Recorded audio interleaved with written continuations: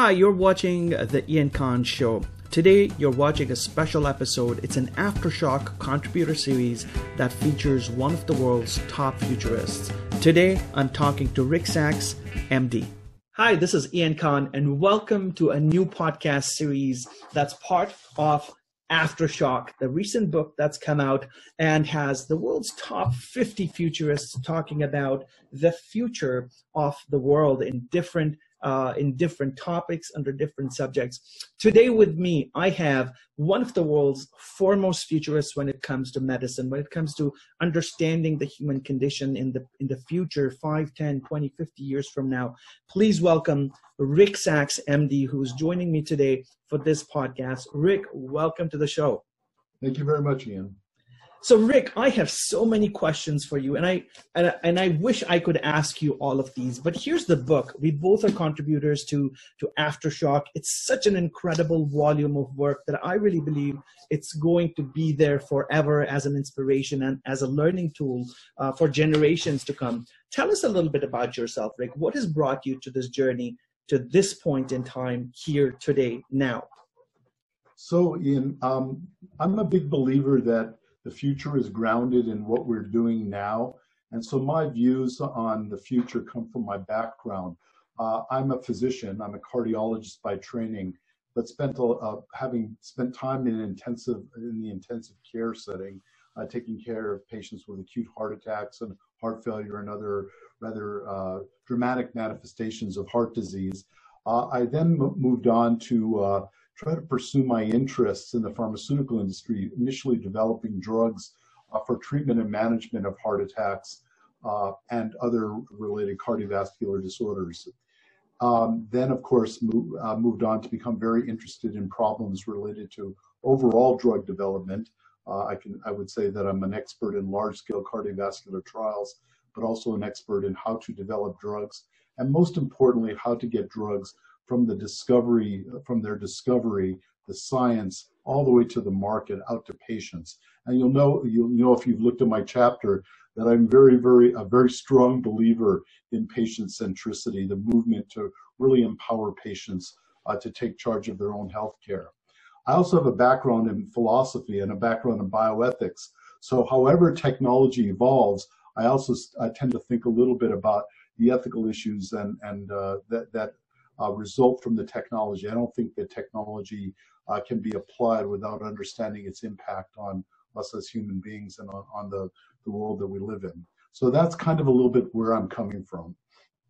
Excellent. So there's a few different things that you've touched upon right there, Rick. First is the evolution of healthcare. How and where is healthcare going, and where are patients going? It's also the evolution of disease and outbreaks. And today we're looking at something incredible in the coronavirus as a health scare. And this is such a relevant session today, and I'm looking forward to asking you your insights on that.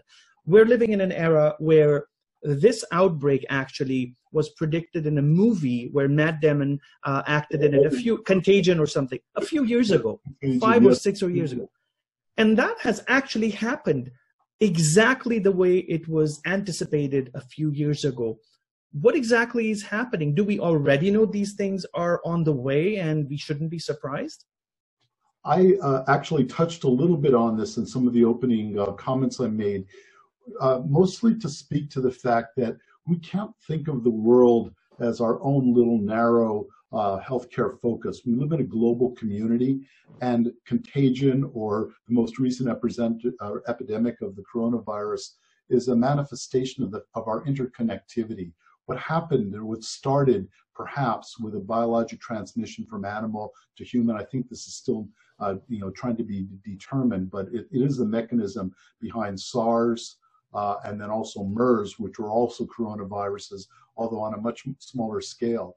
This coronavirus appears to be far more contagious than either of those, and therefore much more difficult to contain. But the true story here is the fact not only that the virus is more easily transmissible, but the interconnectivity of the world, starting in Wuhan and then moving around the world very rapidly. Singapore, a few cases now in the US, a load of people quarantined outside of Japan, and so on. disease will spread because we're a world that travels. People move about. We are interconnected.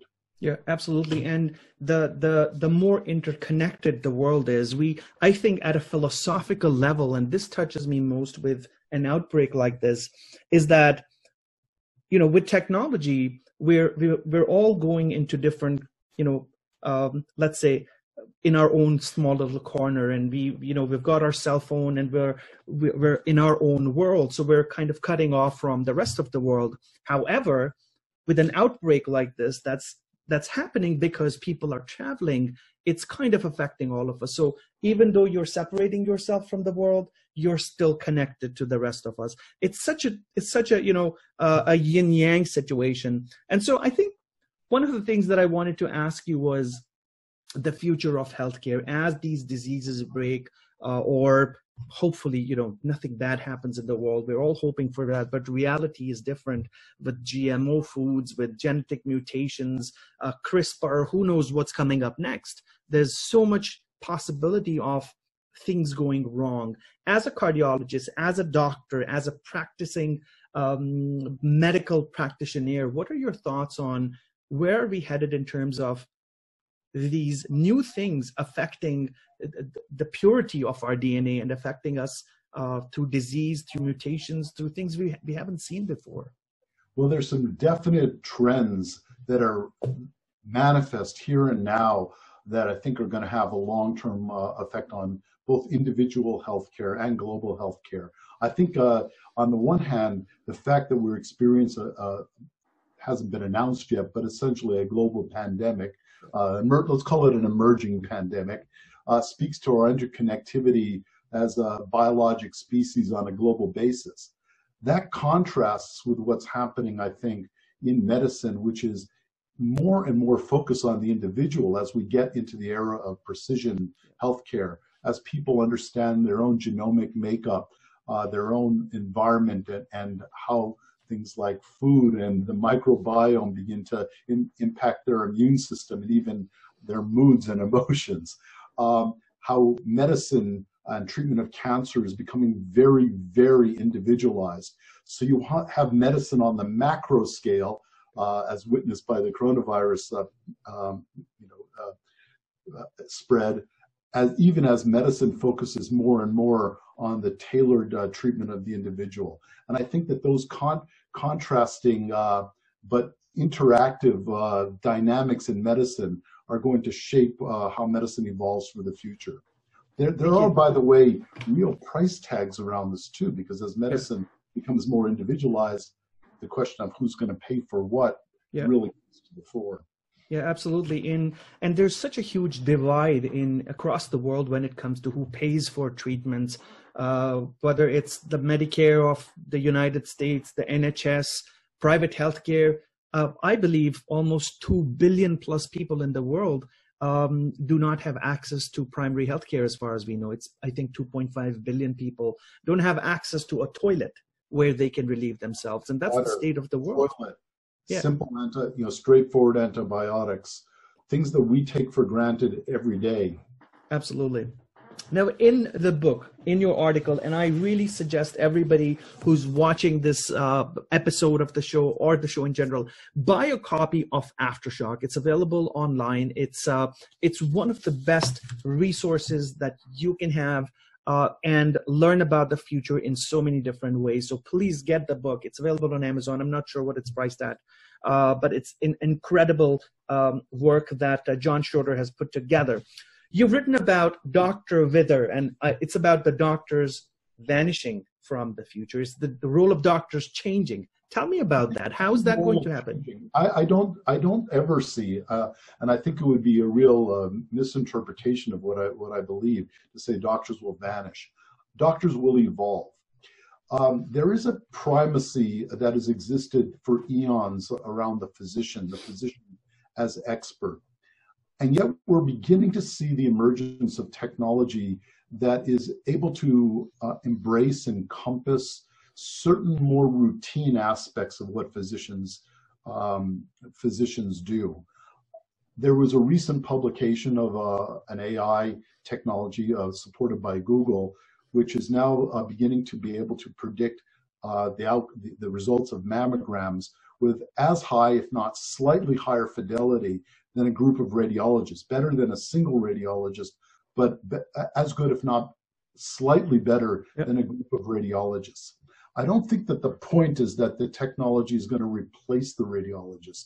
The technology is going to augment the skill of the radiologist. There's no substitute yet in the AI world for the integrative thinking of the human mind and the ability to assess outliers and nuances.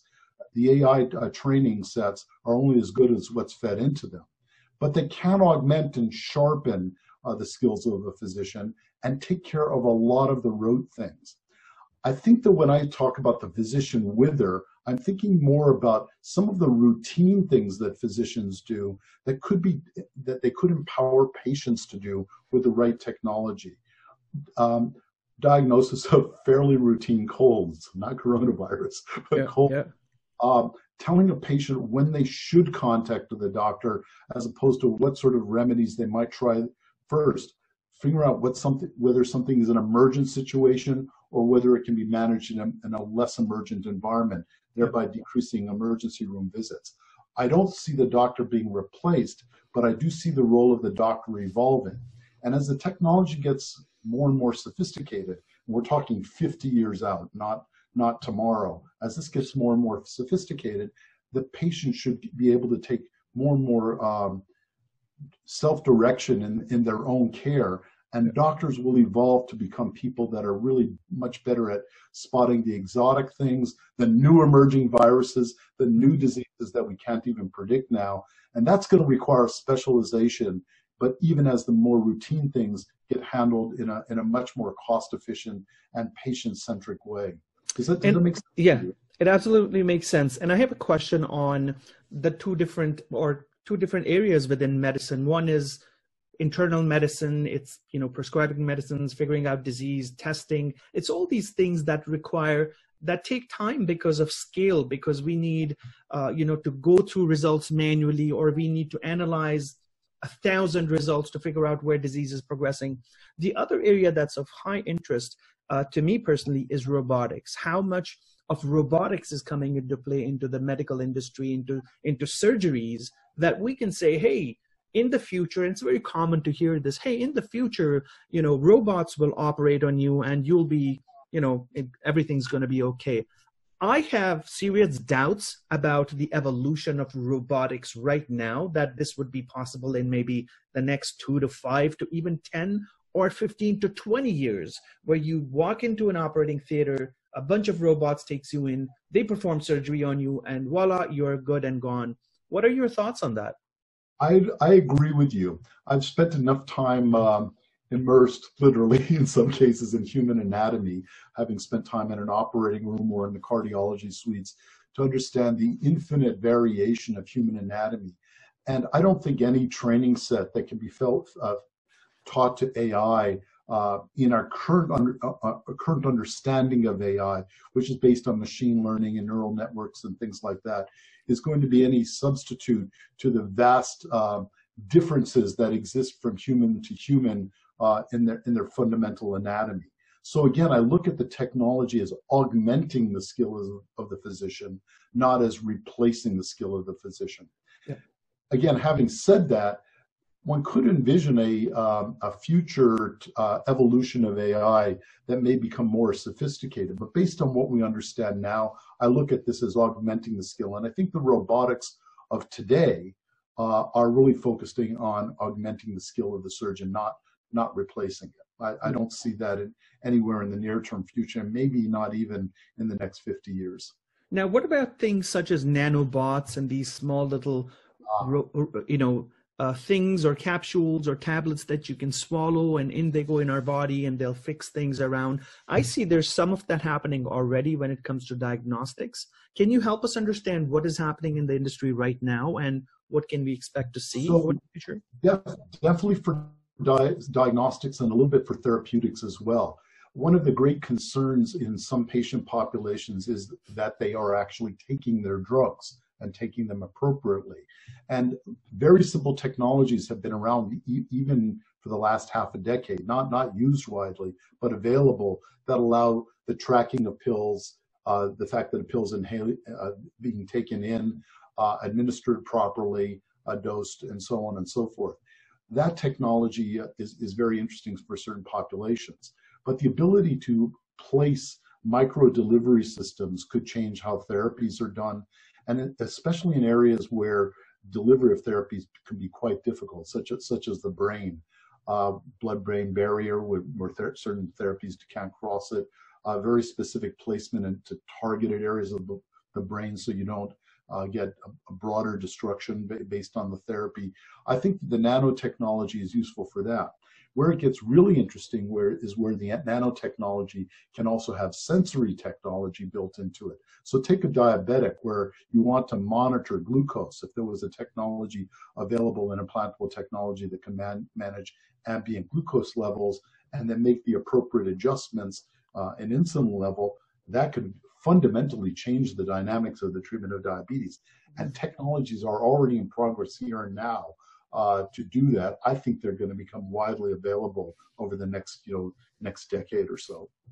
Excellent. And I'm hoping that with the advent of so much AI and so much investment that companies like Google and Microsoft and Alibaba are making into putting more effort into that scale that we need behind figuring out where the next outbreak is, I think society in general can benefit, and people who do not have access to basic healthcare can somehow benefit as we're able to diagnose disease faster and do all of those things.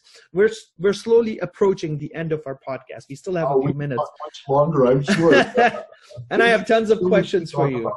I want to ask you about what advice would you give to healthcare practitioners who are in the field now, who are getting into the industry now, they're studying in college and university, becoming doctors of the future? What advice would you give them about what should they do about this tomorrow that they're going to be practicing in as physicians, as cardiologists like yourself? What's your advice?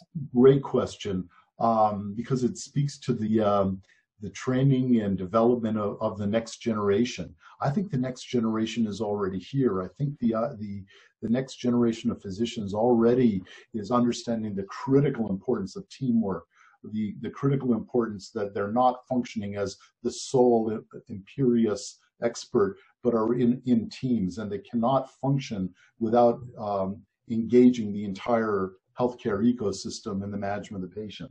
So teamwork, first and foremost. Embrace the empowerment of the patient. Again, this is part of the current training of physicians, but it's going to get even more so as more technology moves outwards and patients begin to take even more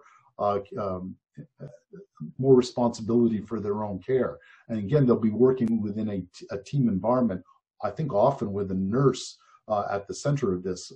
One has to begin to think also about the emergence of telemedicine, where the primary environment might, a blood drawing, might sit with a nurse, and a doctor, maybe a doctor on available through telemedicine, because the communications of vital signs and blood results and stuff like that and even radiology images, even the patient's images, pictures of a rash could be transmitted to a television, through a television to a more centralized doctor. And that could benefit populations where healthcare is very remote and not accessible at all because the ecosystem isn't there.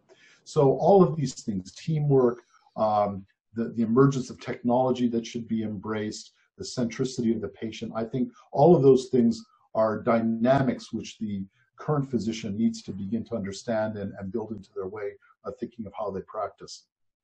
Absolutely. And I believe there's so many different innovative solutions and products that are coming to the market where, and I just saw this one yesterday, I've seen it before, and it's a device that you attach to your iPhone or your smartphone, and now you have an ultrasound scanner. It's just a very portable device that it literally looks like something like this, and it's an ultrasound scanner that's portable. I think it's a couple of $100s. There's another one which is a I believe an ECG monitor that you connect to your iPhone, you put your 2 fingers on it, Yes. and it gives you something. It gives you something that you That's can. actually been around for a couple of years now, and there's also now the Apple Watch, which can, which last year the latest version could actually record a pretty good fidelity electrocardiogram without additional equipment, mostly for the detection of atrial fibrillation, and Apple was approved for that as a way of initially detecting atrial fibrillation. Note, though, to refer to a physician for further evaluation. Yeah. It's not a tool that's going to make a diagnosis on its own yet. Yeah. And when you look at regions and places and countries where there's more rural areas, there's more remote areas, I mean, imagine the transformation that these small devices can make. You don't have to wait for 10 days or a week. And I mean, people will have access to something that they've never had before. And I believe that's the power of innovation and technologies, to bring all of this to people who have not had access to any of these facilities in the past. Really dynamically change our healthcare delivery infrastructure in ways that right at the moment our delivery infrastructure is very focused on populations who have access to it. I think that will fundamentally change. I think the cost dynamics will change. I think the bureaucracy will significantly decrease. I think the impact may be less so on physicians, but by all the people that are required to manage a very inefficient healthcare bureaucracy. Currently, access will become broader. All of the things that you mentioned will be enabled by technology. Absolutely. Rick, I wish we could talk forever, but I know you have to go, and thank you so much for spending time with us and helping our viewers understand where to go, what to do. Tell us where our listeners can find you and find more information about you. Well, I think that the first thing is I'll do the same thing as you. Strongly recommend people read Aftershock. There's a wealth of information and expertise and just issues to ponder in this book. I've just touched on a modicum with you of that with you today, and I hope that you'll get more people on your podcast and speak to other issues. But I can be reached through LinkedIn. That's probably the easiest way to reach out and contact me. I have my own little consulting company, Pharma Design Solutions Limited. You can reach me through that as well. But I think LinkedIn is probably the easiest way to contact me. Amazing. Rick, thank you so much for sharing these insights with us. We'll connect again. And it's such a pleasure to have you on board. And I'm sure that, Aftershock will continue creating a good shock, if you will, in the industry out there. But thank you so much. It's been a pleasure and an honor. You take care. Thank you. Thank you. Thanks. Hey friend, this is Ian Khan. If you liked what you saw on my video, then please subscribe to my YouTube channel and be inspired every single day with innovative content that keeps you fresh, updated, and ready for the future. For more information, also visit my website at iankhan.com.